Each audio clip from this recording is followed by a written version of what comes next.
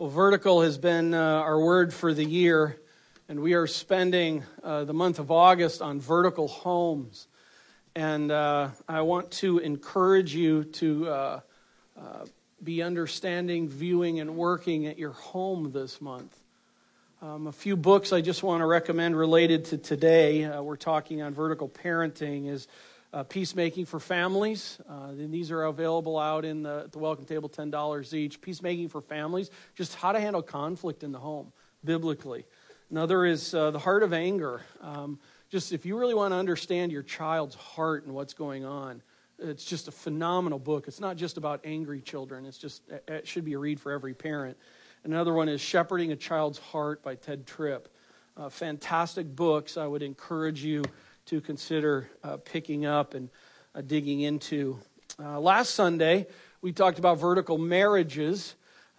We keyed in on 6 things, I oriented it around 6 things that Karen and I wish we would have been told, and we probably were, but didn't learn until later on in life about marriage. And really, it was about the 6 passages. I just want to say again, I really believe these 6 passages over here are the foundational passages in understanding how to do biblical marriage.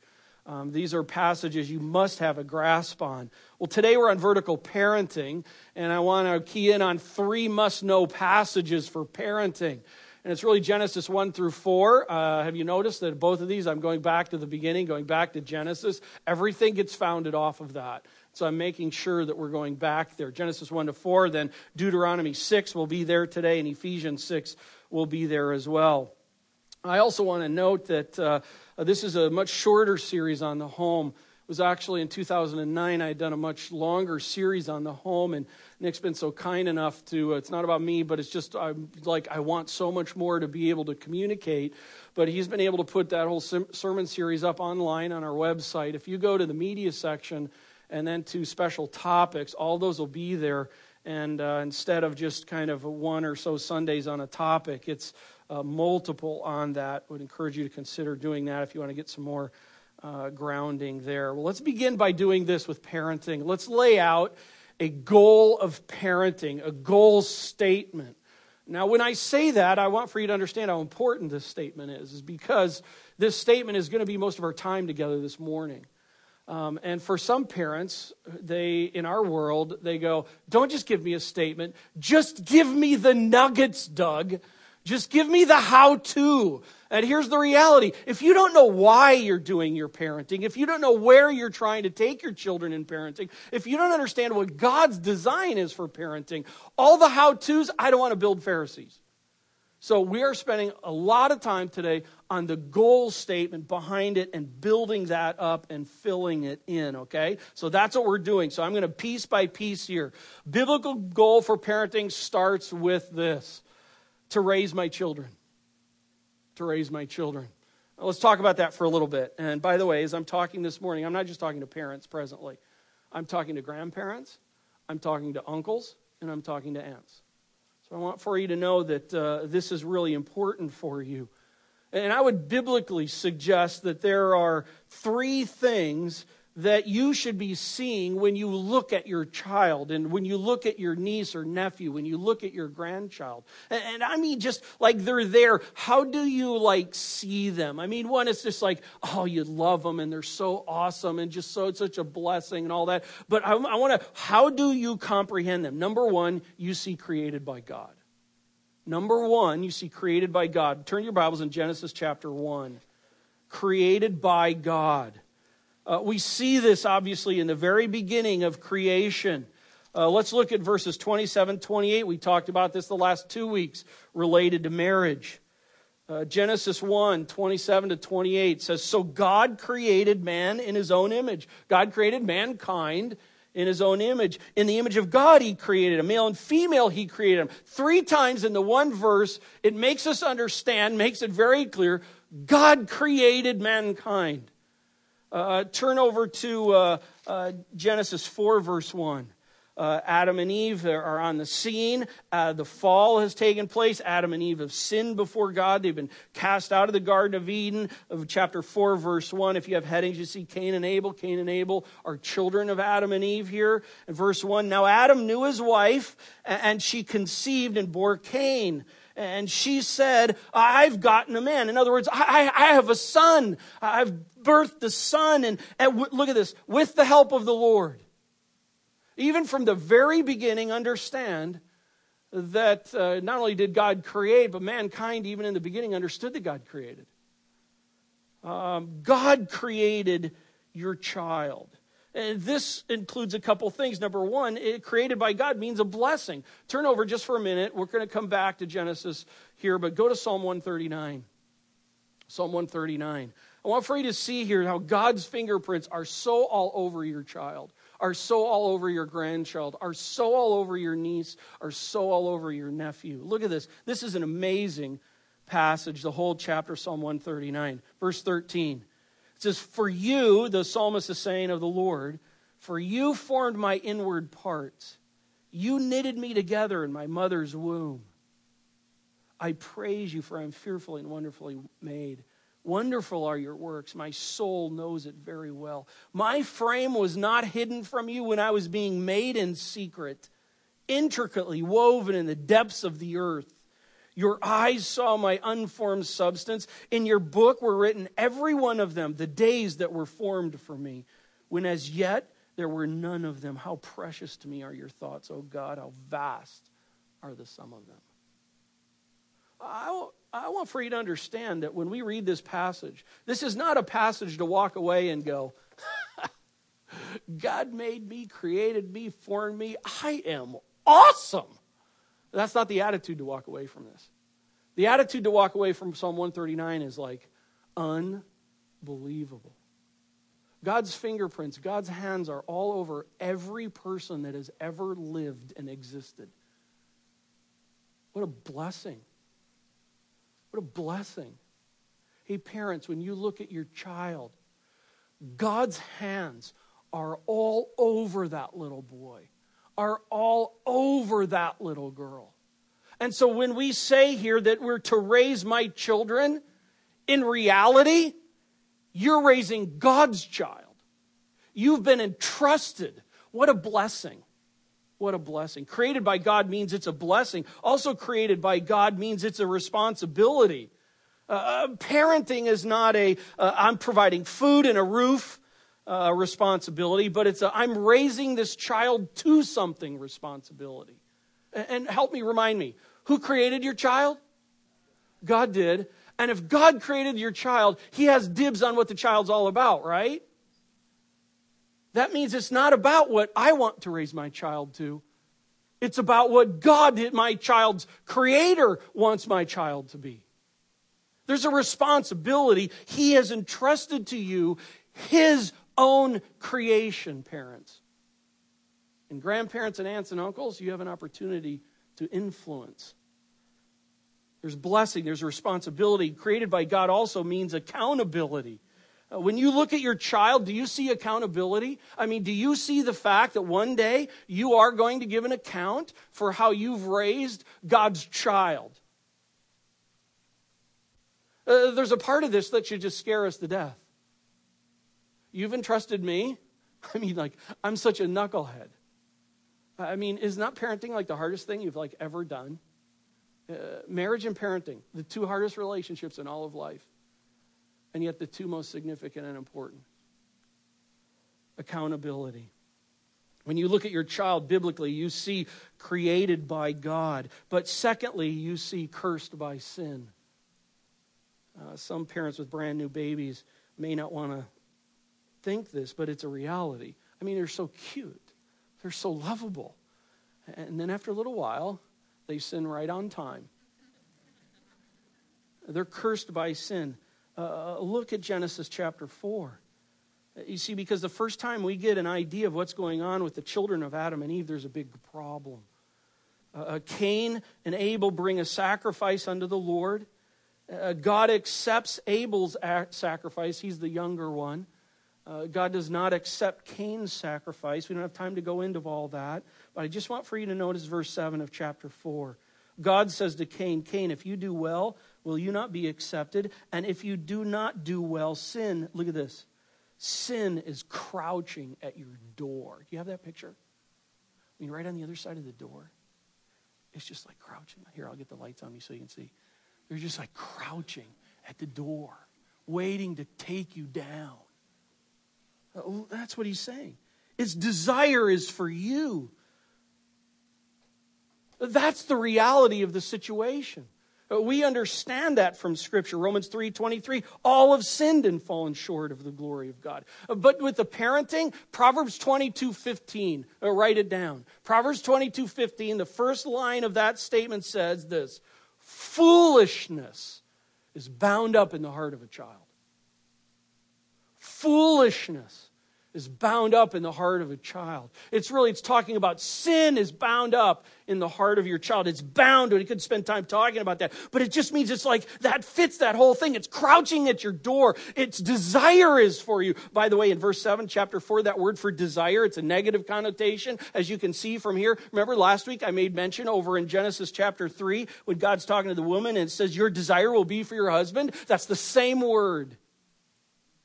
It's this idea of, it's not, hugs. It's I'm waiting to take you down and crush you. That's the idea behind this. And sin is waiting to be able to do that. Now, that's important to understand. If you don't understand the sin problem, you won't understand the hope opportunity. And so in this, what happens today is so often in our world, there's this thinking that it's like, you know what, my child is just a blossoming flower. And I understand that from potential. I could go with that to a certain point. There's a lot of potential in your child. But again, whose are we defining potential by? Our view or God's view? But I want to say this, so much of that talk about the blossoming child really is saying this, that within my child is inherent goodness. That goodness is the form and the fabric and the very heart core of my child. Hey, I don't know about you. Our kids are now married and out of the house, and so we've gone through the whole parenting process. And I'm just like, whose child is like all this idea of there's just good within them? I mean, one of the things that's about a child is you see sin, just the natural reality of sin. The first words they learn, me, mine, and McDonald's. It seems like it's all about me. And the problem is if you have the idea that within your child is it's all goodness. Goodness is what comprises the very core of my child. That is going to drive how you raise that child. The parents then end up going, I just need for them to experience life and let all the goodness that was within them is to come out because they're filled with good. I'm going to tell you, I wish that was the case. I wish that was the case. But I have to say this from the Scriptures. That is not how God sees his child that he created. Now, Doug, are you going to the bummer part? No, I'm going to the reality part because I got to tell you this. If I knew that you had cancer and were going to die in 2 months, and I had the answer, the solution for your cancer problem, and yet I didn't want to say anything about it because I just thought that might hurt you, that is the most unloving thing ever. But what the reality is by understanding, no, there's a problem within you. And I have the answer for that problem. That's the way God addresses it. God addresses it from the most loving core reality of it all. And it has to start with this. Foolishness, sinfulness is bound up within the heart of your child. Your child is born with a sin problem, just like mine were. Do you see that? Do you know that? Now, let me bring in Proverbs 22:6 with that. Proverbs 22:6 says, train up a child in the way he should go, and when he is old, he will not depart from it. Now, understand the Proverbs are not promises. They're not guarantees. They're like odds are. This is generally what happens. And usually when you hear people talk about that verse, it's like, if you train them right, they're going to grow up right. Odds are that's most likely true. But parents oftentimes, and pastors don't oftentimes want to talk about the other side of that coin. And the other side of the coin is this. If you raise your child up to be a selfish, whiny, lazy, potty-mouthed, undisciplined, foolish-hearted child, guess what they're going to be like as an adult, most likely? That's also what Proverbs 22:6 is saying. Essentially, if you don't train up your child in the ways of the Lord, odds are, guess where they're going? That direction. They're going to be going in that direction. But here's the thing. God doesn't want that for your child. God addresses the reality of the child. They've been created by Him. They're cursed by sin. And third, they're called to righteousness. They're called to righteousness. Sin is in the present picture, but you notice in verse 7 at the end, I didn't read yet, sin is crouching at your door. Its desire is for you. God says to Cain, but you must rule over it. It contains within it this idea that, listen, even though sin has come into the picture, that's not where I want this to go. I have something different in mind for you. Parents, raise your created by God, cursed by sin child to somewhere. And you want to raise them to that place where they are living and understanding and seeing what righteousness is. And get this, it's their choice in the end. You only have a period of time. In fact, that leads me to the next thing. Goal of parenting. Goal of parenting is to raise my children to leave home. We talked about this last couple weeks regarding with parenting out of Genesis 2:24. Parents, this means that your job has a time frame to it. You will always be your child's parent, but your parenting ceases. You hear me? Because a lot of parents with older children don't want to stop their parenting. You are always your child's parent. But you are not always to be parenting your child when they're 30 and 40 and 50 years old. And if that is you, I just want to lovingly and kindly as I can just say stop it. Because that's not God's design. In fact, Genesis 2:24, therefore a man shall leave his father and mother, hold fast to his wife, and they shall become one flesh. We talked about that. Leave, cleave, and weave. That's with marriage. We talked about temporary, permanent, temporary, remember? And in that means that you have a temporary reality with your child. They're only under your parenting realm for a period of time. And when they leave the home, when they get married, if whatever ends up takes a place there, but there's a time when they become an adult, I'm just going to say 18, 20, after that, your parenting stops. Your prayers don't. Because they're an adult. That means that the first day you bring your baby home, the first day you bring God's baby home, your eyes need to be on the horizon of that baby leaving home. Well, Doug, you are like so ruining my new baby. No. Eyes always on the horizon. Eyes always on the goal. Because even bringing them home, you have your heart, you have your eyes set on the reality. One day they're leaving home. That means there's a sense of urgency. That means I only have so much time to try and influence this God-created, sin-cursed, called to righteousness child. I'm trying to do everything I can to drive a track for them so that then as time goes on, that they choose to continue on that track. I want for them to continue on that track, but do know this, it's their choice. I know families who have had multiple children, who have raised them in the love and the nurture of the Lord, and some of them choose to follow the Lord, and others just are like, literally, I know a family who, child in jail. They don't want to have anything to do with the Lord. We're dealing with the heart of a person here. This is not a formula. If you're looking for a formula, you're starting in the wrong place of your thinking. It's a heart. Raise them to leave home. Also, that means that you are preparing your 2-year-old to leave home. Some days you want that to happen sooner. That means that you're preparing your 13-year-old to leave home. And you're preparing your 17-year-old to leave home. Goal of parenting, to raise my children to leave home. But leave home how? Leave home equipped.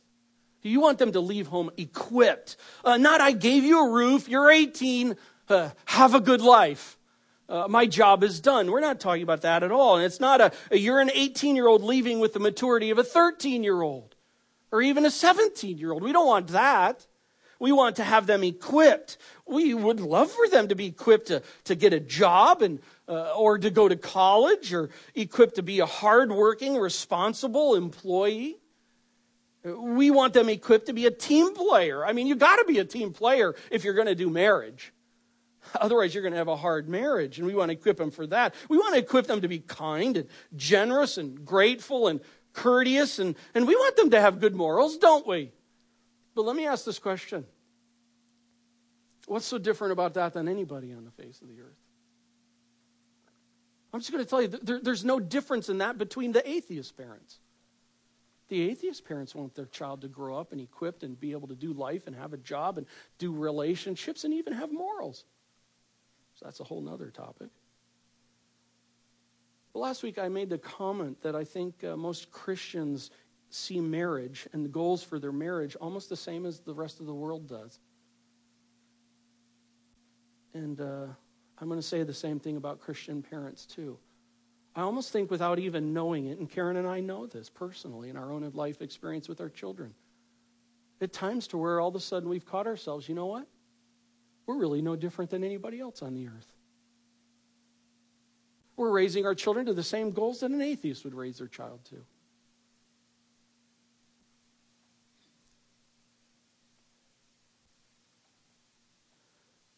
Parents, what are you raising your child equipped to be?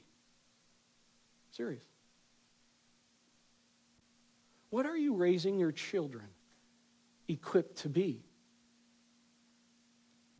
Have you sat down, written that out, and worked that out as time goes on? If you're married and you have children together, have you talked together about what you're working on right now with your child in the process? Here's what's interesting to me. We'll do that for our jobs. We'll do that for our careers. We'll do that in planning to buy a house or a car with our finances. We'll do that in planning a vacation. And yet we won't do that with our own children. You've been entrusted with a human being from the Lord. Are you parenting on purpose? You need to raise them equipped to be different than the world. You want to raise them equipped to be handling life biblically. You don't want them just to handle life. You want them to handle life biblically. Again, you can raise a good work ethic child, a studied child, a moral child, a family-focused child, a going-to-church child, and not have a biblical view of life really placed before them. Let's go to Deuteronomy chapter 6. A little bit to the right in your Bible. Genesis, Exodus, Leviticus, Numbers, Deuteronomy. I was going to take you originally to a passage in Deuteronomy that says, if your child consistently disobeys, take him out into the city and have all the people of the city stone him. But I thought that might not be the best thing to put on the table. But Deuteronomy, and it does say that. In Deuteronomy, I'm not going to tell you what passage because I don't want for you to use it. In Deuteronomy chapter 6, I want for us to read this. We're getting into the how-to of parenting. Look at this. This is huge. Look at chapter 5. The 10 Commandments are given. Moses has received these from the Lord. Moses has now come down and is communicating these to the people of Israel. Chapter 6, verse 1. Now this is the commandment, the statutes and the rules that the Lord your God commanded me to teach you, that you may do them in the land to which you are going over to possess, that you may fear the Lord your God, you and your son and your son's sons. Do you see? This is a multi-generational reality here. It's not just for you, but it's for generations to come. Fear the Lord your God, and fear the Lord your God by keeping all his statutes and his commands. By the way, you understand fear of the Lord is wow, God is awesomely cool. And fear of the Lord is face on the ground. Oh my, God is God. Okay? Both of those are contained within the reality of fear of the Lord. And how do we do that? We show that by keeping all his statutes and his commands, which I command, Moses commands to you all the days of your life, and that your days may be long. There's a blessing. Hear therefore, O Israel, and be careful to do them. Don't only keep them, but do them, that it may go well with you, and that you may multiply greatly as the Lord, the God of your fathers, has promised you, in a land flowing with milk and honey. Hear, O Israel, the Lord our God, the Lord is one. You shall love the Lord your God with all your heart, all your soul, all your might. And these words that I command to you today should be on your heart. Let's pause there. Moses sums up what life is all about from God's perspective. Look at that. Verse 2, fear the Lord. See God as big. Also verse 2, we fear the Lord by keeping his commandments, keeping his statutes. And we fear the Lord by keeping his statutes all the days of our life. And not just while a child is under your home, but you want to raise them to be doing it all the days of their life. And then look at verse 5. Love the Lord your God with all of who you are. I'm telling you, friends, that's the kind of child you want. Not just one that is confined to doing rules out of fear of you, but one who sees the reality of life, the joy of loving the Lord, the blessings of loving the Lord, and whose heart is so tender to the Lord that it's like, I want to live my life for the Lord. We're trying to prepare that bed of heart in our children. And that's what we're doing over those 18 years that you have. Preparing them, pointing that way, trying to help them see that this is the way, but in the end, they choose. Also, verse 6, a heart of obedience and a heart of love, knowing that God blesses. That's biblical living. That's the way we're to live, and that's the way we want our children to live. So how then does a parent go about raising their child to leave home equipped to handle life biblically, like it's stated in verses 1 through 6? Here's what I love about God.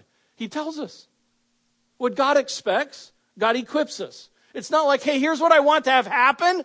Go figure it out on your own. Losers. God's not that way.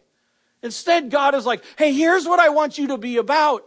Let me tell you how to do that. Let's keep going in the text. Let's start at verse 6. And these words that I command you today shall be on your heart. You shall, here we go, parents, you shall teach them diligently to your children. And you shall talk of them like all the time. Look at this. When you sit in your house, when you walk by the way, when you lie down, when you get up. That's like all the time, isn't it? That's kind of the point. You shall bind them as a sign on your hand, and they shall be frontlets between your eyes. I mean, a word that nowadays could literally be used for this idea of binding is tattoo it. Tattoo it on. Tattoo it on their hands so their work, it's always right before them. Tattoo it on, I'm not literally saying going out, hey, if you want to, fine, whatever. But it's just the kind of thing where it's a principle. This is what we're trying to put it right out there. Verse 9, you shall write them on the doorposts of your house and on your gates. This is how it's supposed to happen. Teach them, diligently teach God's words to your children. Will I take them to church? Fantastic. But listen, what about you? You're the parent. I'm not, and their Sunday school teacher is not. We want to help, we want to partner with you, but ultimately, parents, it's your responsibility. Are you practically, functionally, strategically, formally teaching your children the Word of God? I hope you are. But don't just teach it and leave it there. Talk about it. Talk about it everywhere, all the time. When you're on a vacation, driving down the road, is it normal to talk about things of the Lord in your home? If it's not, that's the first thing you got to start changing. Because oftentimes for people, they're like freaked out by some of this stuff. It's like, oh, Dad's talking about God. Oh, Mom's bringing up a verse. The hammer's coming down. That should not be that way. All of life should be about God being brought into it. Because life is not about the sacred and then the secular. We don't live life individually like that. It's all together. All of life is sacred. And you talk about it, are you? And if you're not, I just want to say, start right here, folks. Right here. Because it should be something where the Word of God is talked about, who God is. When you're driving down the road on vacation and you're looking out and it's like, man, God created an amazing earth. You don't have to get into a 20-minute discussion, but it should just be normal conversation in your life. Teach them, talk about them, bind them, tattoo them on your kids so that they see it. And it's just not in the discipline, but it's also, talk in a moment, it's also in the blessings of life. Help them see a God who blesses. Way to go, Johnny. You picked up your truck. I am so thrilled with you right now. But Johnny, guess what? Do you know what the scriptures say? God says, Ephesians chapter 6, verse 1, that when you obey mommy, that when you obey daddy, that God delights in that. Oh, that's what we're talking about. Helping them see a holistic view of God. Write them around your homes. You may post it up. Get giant Post-it notes, but the idea is just to keep it going.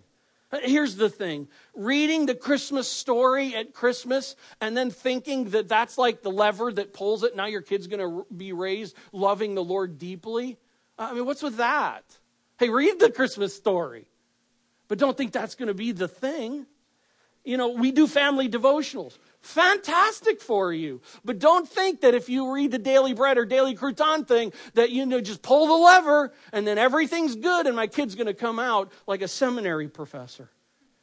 We go to church. Fantastic. But that doesn't guarantee that your child is going to be wired up, because if they come home and they see a whole different mom, a whole different dad from what they see happening at church, I'm just going to tell you that's exasperating your child, Ephesians 6:4.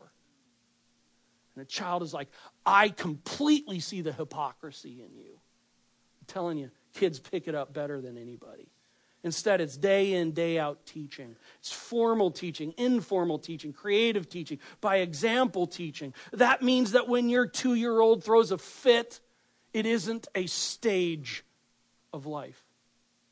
It drives me nuts when I hear parents talk about that. It's sin.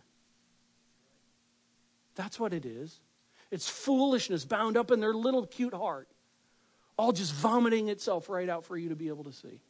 That's what the reality is. When your 3-year-old is like, it's mine, or whining. Wait, that's not just a stage either. That's a heart that's sinning right before. And parents, you have an opportunity to help shape them towards what life should be about, because they're wired with a sin-cursed heart, and you're trying to want to show them a better way. That means that a 5-year-old who says, I don't want to share. Life is all about me. No, the scriptures talk about that. You can help them with that. That means a 10-year-old that has a fit after losing a game, a board game or a sports game. No, you help them with that. Your eye is on the horizon. They're leaving home. You're training them. The teen who's like, I hate school. I hate my teachers. And I hate everybody, including you. Listen, that's something you need to shape them with scriptures with and help them with. I deserve a car. I deserve an iPhone. I deserve my college paid for. Scriptures talk about that. I also want to let you know again that when your 2-year-old doesn't touch the stove and you start seeing them get it and obey you, cheer them on. And when your 10-year-old shares with the other boy at school or at home, you cheer the scriptures on in their life. And when the 17-year-old is beginning to get the perspective of what's going on in the financial reality of your home,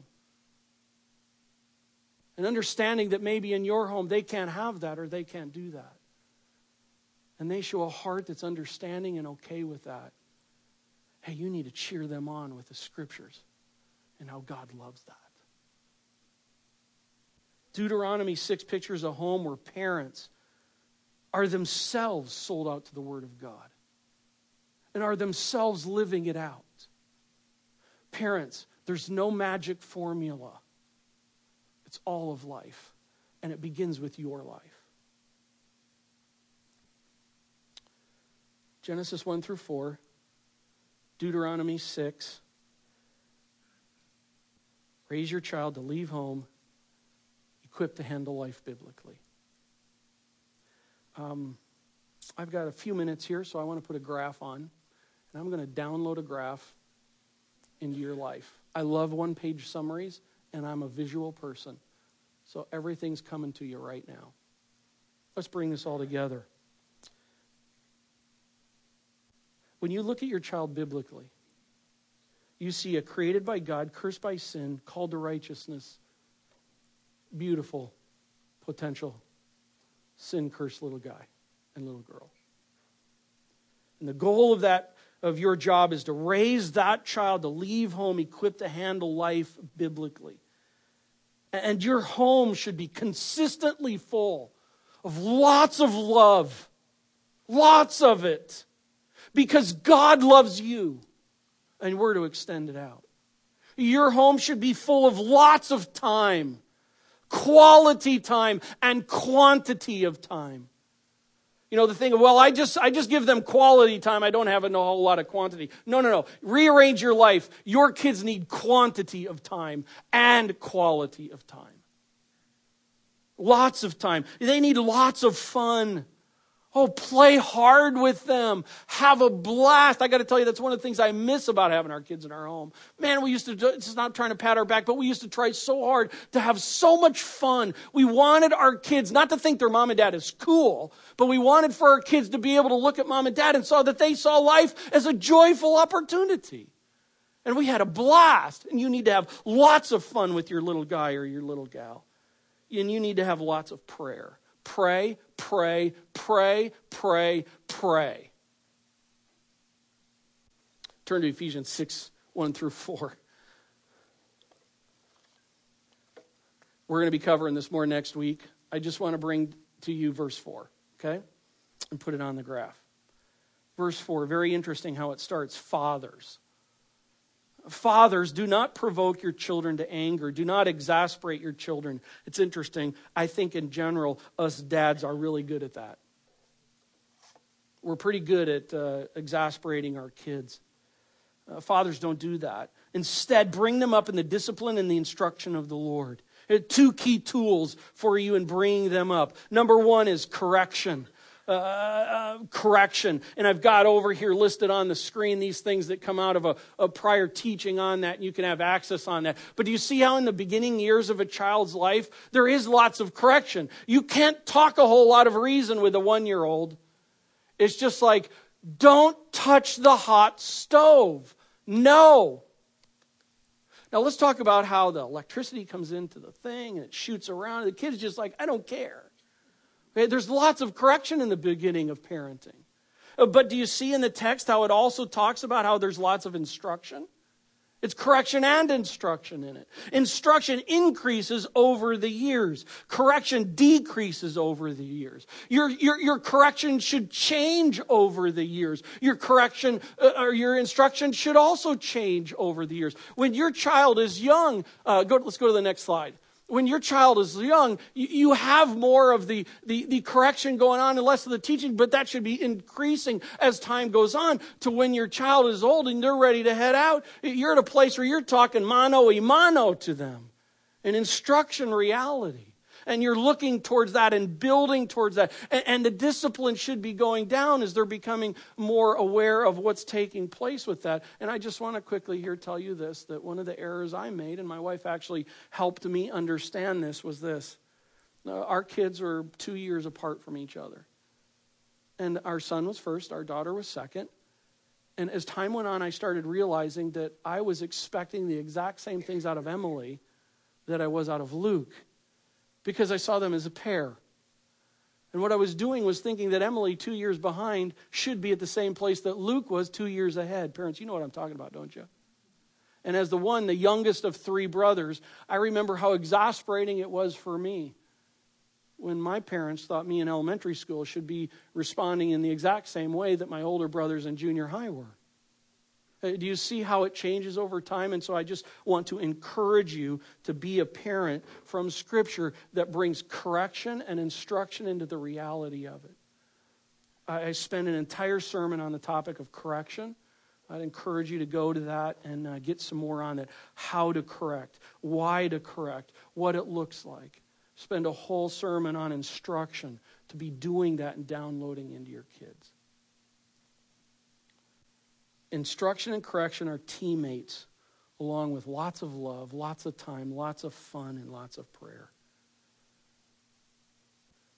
Parents, you have an amazing job on your lap.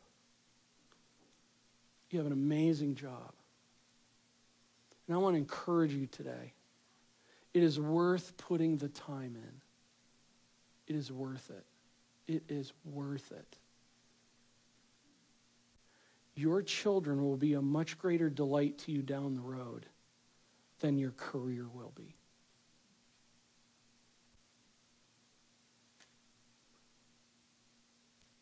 Let's pray. Lord,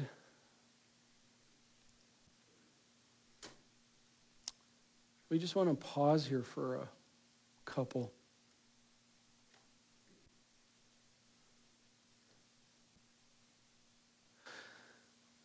This is a hard Sunday for me. There's just so much I want to be able to put out on the table.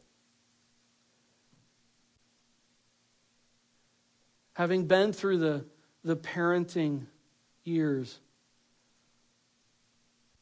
having experienced the incredible joys of a child, and having experienced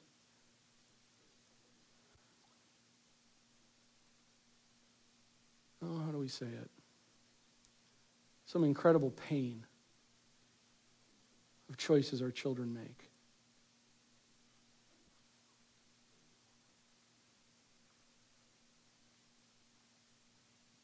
Lord, I just pray for these parents here.